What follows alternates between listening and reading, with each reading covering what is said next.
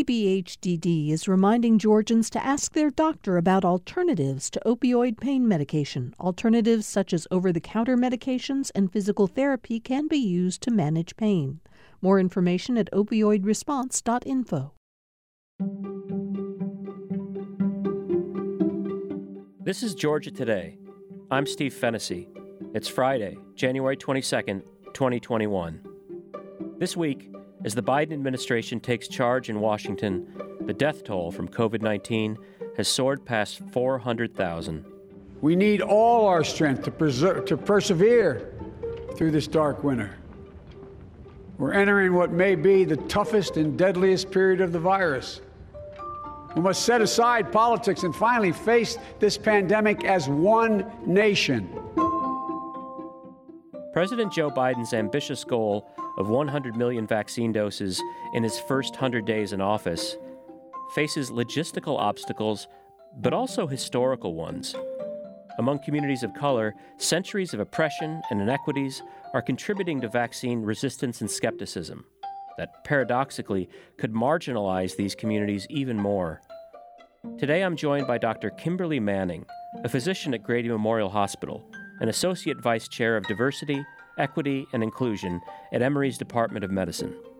Dr. Manning grew up in Los Angeles, but came to the South for college at Tuskegee University in Alabama, for medical school in Tennessee, and finally to Atlanta to build her career. I read that you're the fourth generation that attended, in your family, that attended Tuskegee University. Is that correct? Absolutely. My great-grandmother went to Tuskegee.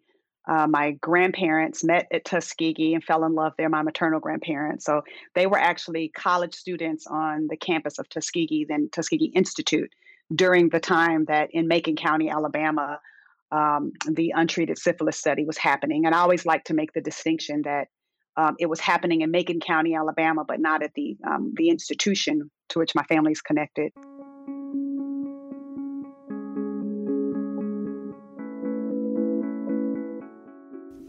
Criminal is just one of the words being used now to describe a study of syphilis, a study reported by the Associated Press this way, quote, "For 40 years, the U.S. Public Health Service has conducted a study in which human guinea pigs were denied proper medical treatment in order to study the long-term effects of syphilis and its side effects," unquote.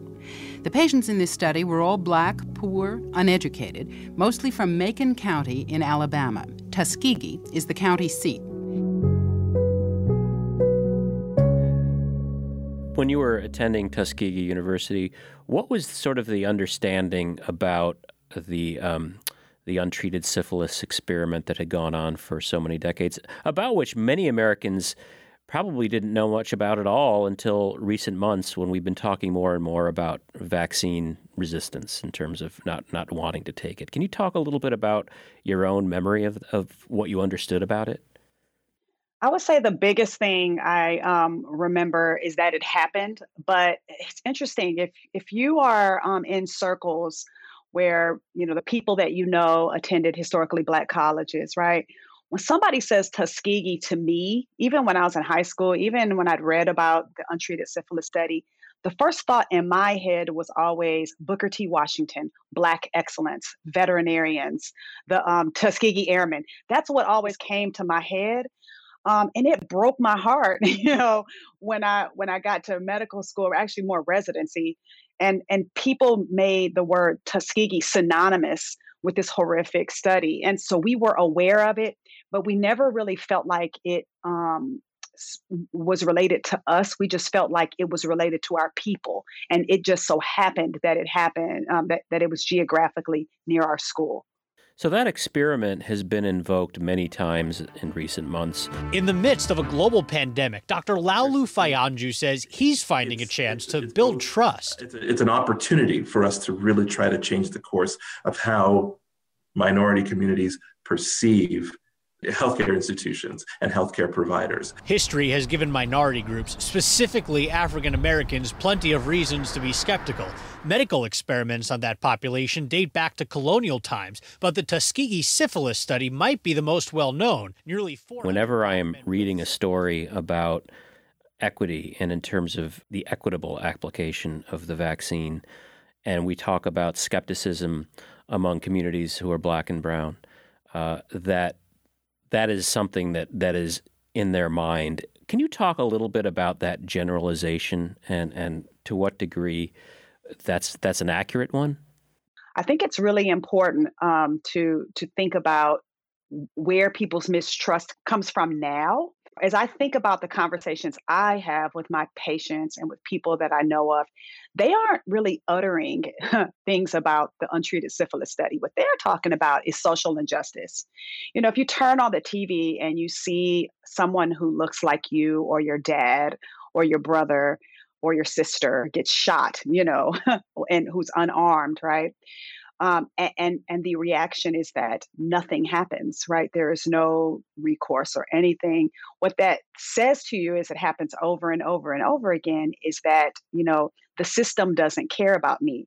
And the broader system, it begins to like blend and bleed into healthcare too.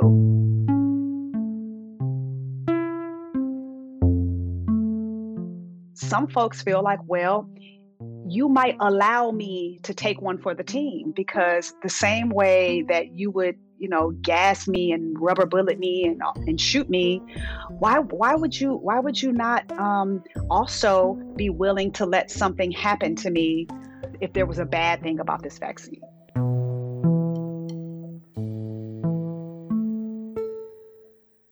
Dr. Manning, you've worked at Grady Hospital, which is Atlanta's safety net hospital, for the past 20 years or so.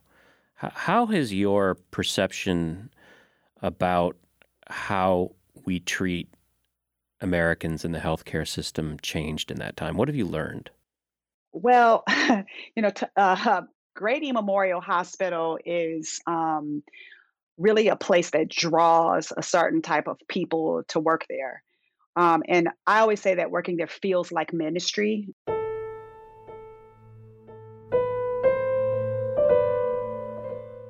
You're surrounded by all these like-minded people who want to serve the underserved. And so I actually feel like I see some of the very best of humanity of all races working inside of the building. With my patients, what I've learned the most from working there is that, I came there thinking that I was going to save people's lives. And our patients, they save our lives.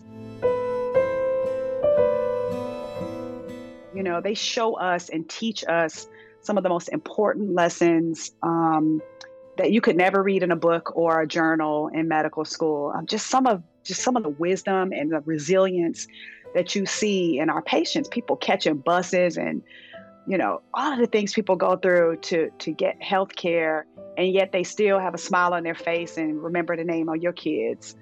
I just think I think I see some of the best of humanity at Grady, and people misunderstand that about safety net hospitals, I think. Well, is there a patient that comes to mind in the 20 years or so that you've worked there that maybe illustrates what you're talking about? Yes, there are so many, but one experience I had that always stands out, and I'm gonna do my very best to tell you this and not cry because I'm a crier. In 2012, unfortunately, my older sister, Deanna, died of a sudden cardiac death out of the blue. She was 44. She lived in Atlanta. She was an educator, actually. After she left engineering, she taught middle school science and math. And she was a daily part of my life. And losing her, it just gutted my family to the core, right? And when I came back to work, I was grieving, and I needed to find some things to do to help me, to be able to kind of go forward. And I made up my mind to become a runner. I'm running and running and running and running and running, and developed a stress fracture. So one day I'm in clinic and I'm limping in clinic, and one of the patients that we've been caring for years, one of the Grady elders, as I affectionately call them, he asked me what was wrong with my ankle, and I told him. About 4 years later, I was in the Grady lobby one day, coming through the lobby. Oh, gosh. And it was just a regular day, and just hustle bustle busy, and I hear somebody calling my name, and it's him, and he's sitting on a little a little metal chair waiting for the Grady transportation to come and get him. And I come over to talk to him, and he's telling me that he just left dermatology, and he was pulling up his pants leg, to show me this little rash on his leg, and we're chatting. And it had been years since I'd seen him. And I was like, oh, so good to see you. And he goes, how was your run? And he says, looks like your leg got better because you're not hobbling anymore. And he said, do you remember your run for your sister that went to Glory? And I just stood there staring at him with all these people all in the lobby walking around me. I'm late to clinic. I have all these things I have to do. Here is this 80-something-year-old man in Atlanta, Georgia, who is on a fixed income, who's waiting for Grady transportation, who has probably seen the absolute worst of what you can see in the southern United States. Yet he still has it in him to remember me. And in my head, I was walking away from him thinking, I am going to work harder at seeing and stopping and remembering my patients, because they're doing that for me too. This is a bi-directional thing here.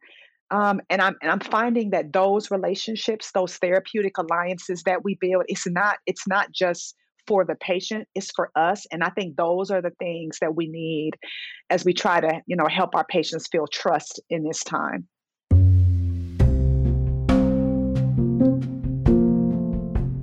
Grady Memorial Hospital in downtown Atlanta is known for a lot of things. The trauma and burn centers are both life-saving and busy. And more recently, the hospital has been filled with COVID-19 patients. And just ask Dr. Kimberly Manning. A doctor decided to celebrate a milestone birthday by raising money to help fight coronavirus.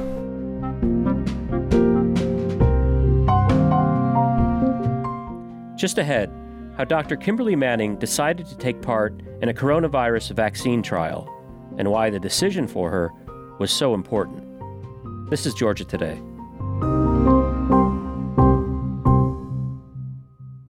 If you like hearing the news from around the state here on Georgia Today, you'll probably like hearing how Georgia's agriculture economy feeds the country and the world on A Fork in the Road. I'm David Zelski, and on the Fork in the Road podcast, we feature stories from Georgia's farmers, fishermen, merchants, artisans, chefs, and others who help provide Georgia-grown products to folks in the Peach State and beyond. Find it online at gpb.org/podcast or download it on your favorite podcast platform. This is Georgia Today. I'm Steve Fennessy.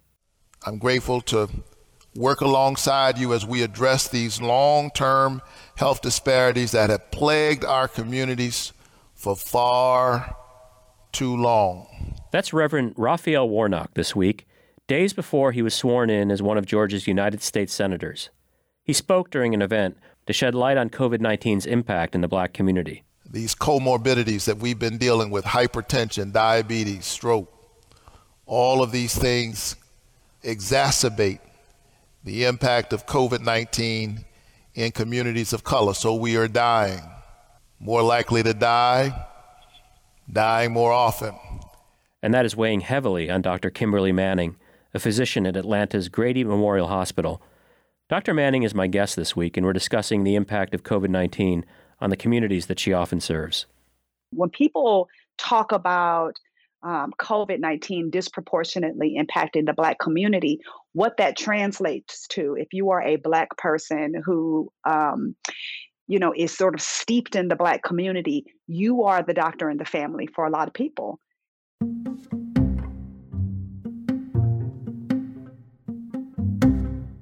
I basically, since March, have had, in my phone, like a running list of virtual rounds. People that I, wake up in the morning and I text them, hey, what's going on? How's your breathing? Are you, turn over on your stomach? What are you doing? How's your mom? And at one point it was just text after text after text. Hey, I can't breathe. Hey, so-and-so lost their smell. Hey, I'm trying to decide if my mom should go to the hospital. Hey, what should I do? And I had a near peer that went to college with me that was in the ICU for, more than 40 days, same age as me, a parent, someone who doesn't have a bunch of medical problems. And it was terrifying. So I think more of what I'm seeing is that this, air quotes, disproportionate impact, it is palpable in my lived experience in terms of who's calling me, who's worrying, who's asking for my advice, who's trying to navigate systems. Furthermore, with people who get admitted to the hospital and who can't go see their loved ones, people are just grabbing at anything they can get to try to understand what's happening. And so I'm getting a lot of those calls as well. So I'm feeling that a lot too. You made a decision to take part in a vaccine trial. Can you talk a little bit about what that meant and how you decided to make that decision? In addition to being a Black American, I'm a descendant of slavery. And the significance of that is that slaves were there's things described of people describing slaves and Black people as better than lab animals. There were people who looked like me who could not say no. They couldn't be consented. They couldn't be given all the information and allowed to sign forms to pull out of something if they didn't want to do it, to decide if they wanted to participate. They were often sold to somebody just for them to be experimented on. And that is not lost on me. It isn't lost on me that I was born into a time where I get to make choices, where not only that, I get to make choices, and I'm a medical doctor working at a major leading medical school where I actually know a lot of the primary investigators and am in a position to ask as many questions as possible. And I just sort of thought, this is a great way to honor my ancestors. I am going to step into this space and I am going to listen to all of the information, and then I will choose to consent or I will choose to refuse. And I chose to consent, knowing also that one of the big issues we have as physicians and clinician educators is that we look at studies and often there are not many Black people in the study, and we try to apply it to our patient population, but there weren't many Black people studied. So I also liked the idea of honoring my patients by saying, hey, you know what? I know for sure there was somebody Black in this study because you're looking at her. I got to just say that to somebody at the car wash the other day who said, there wasn't no Black people in the study. I'm like, no, that's not true. Who are we? My sisters and me. We are the vaccinating sorors of DST. We have strived to use our hands to get these vaccines into as many as we can. I noticed that on your Twitter account, and you have many, many thousands of followers, oftentimes you will talk about experiences you've had with members of the public, and it feels like you've almost become kind of an ambassador for getting vaccinated for COVID. Is that an accurate representation? I'm smiling at that word ambassador because I've never heard that myself called that. But what I will say is I'm an ambassador for whatever is going to protect my folk.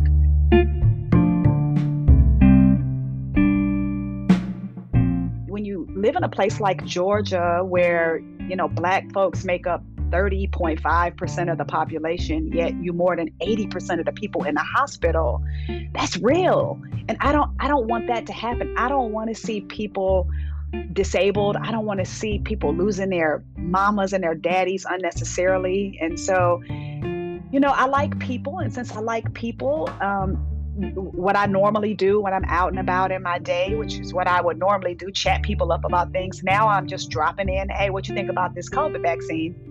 And, the same way I would probably give somebody, a little medical tip here and there if I'm in the grocery store or if I'm at the car wash or the pizza shop or wherever I am. I'm exploring people's reasons why. And part of this sort of air quotes ambassadorship, if you will, I think is that I want people to know that if a Black person says no, it is not just because of medical mistrust. It's not. It's a whole bunch of reasons. Some people have misinformation. Some people have questions that have not been answered. Some people are afraid of needles. Some people just don't logistically, physically know how to go get it. They don't even, that's a big barrier for people. There's a lot of different reasons. And so a lot of what I talk about on social media is what's your why? Black whys matter. Ask why.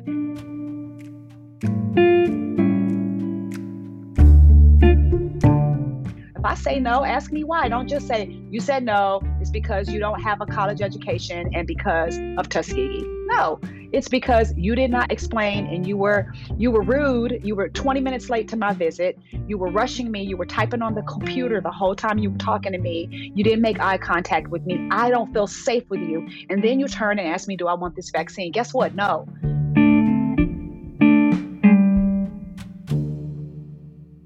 President Biden has outlined a very aggressive attack plan for COVID-19. 100 million shots in the first 100 days. And we'll follow the guidance of science to get the vaccines to those most at risk. At the same time, we're hearing from, saw a story the other day in Kaiser Health News that so far, Black Americans are receiving COVID vaccinations at lower rates than white Americans, at least where we have the data in the states that do break that down by race. What would you tell President Biden in terms of trying to make those numbers more equitable in terms of administering the vaccine? Well, I think one, there has to be easier ways for people to register. I've volunteered and administered some vaccines. And so as we think about some of our high-risk groups, I tried to register my mother to get her vaccine at one of our health departments and one of the sites that was vaccinating. And, it really required you to be tech savvy. And if I had not been there with my mom to do this, I just don't know how she would have done this. There are lots of things. It's kind of like similar to some of the things that's making it difficult for children with remote learning right now. It's just all of these things that kind of require too many steps. So I think that one thing that would help would be to come into the community. If there's a way that you could show up, with ID, and there would be people there, very similar to how when we register people to vote sometimes, like we do all the work for you. To help people get registered on in and just kind of have them come on through. And there's some places that are doing this well. I've participated in some vaccination volunteer things where we've had people come through in cars and it's worked really well. But there has to be some of those speed breakers to get registered, these sites crashing, needing good internet, needing, really, really good vision because the font is so small. You just should be able to show up in your community. I think that's what I would say. Meet people where they are. Try our best to try to see if we can, have some racial concordance with some of the people working in the communities too, right? So if you see me in the community and you're Black and I grew up speaking African American vernacular and I'm talking to you in a way that makes you feel comfortable, you might feel safe. And I think that that's something that we can do. I think at some places we are doing that. We just need to do it more. My thanks to Dr. Kimberly Manning, a professor of medicine at Emory University and a physician at Grady Memorial Hospital. After the study for which she volunteered was unblinded, Dr. Manning learned that she had, in fact, received the placebo, and so was offered the real vaccine in exchange for her participation. She got her first shot this month and will get her second dose in early February. As to those who are still hesitant about getting the vaccine, she had this to say. I promise you, if you change your mind and decide you are ready to be vaccinated, I will not nanny boo-boo you at all. I will be the first one to greet you with open arms. I'm Steve Fennessy. This is Georgia Today, a production of Georgia Public Broadcasting. You can subscribe to our show anywhere you get podcasts. Please leave us a rating and review on Apple. Our producer is Sean Powers.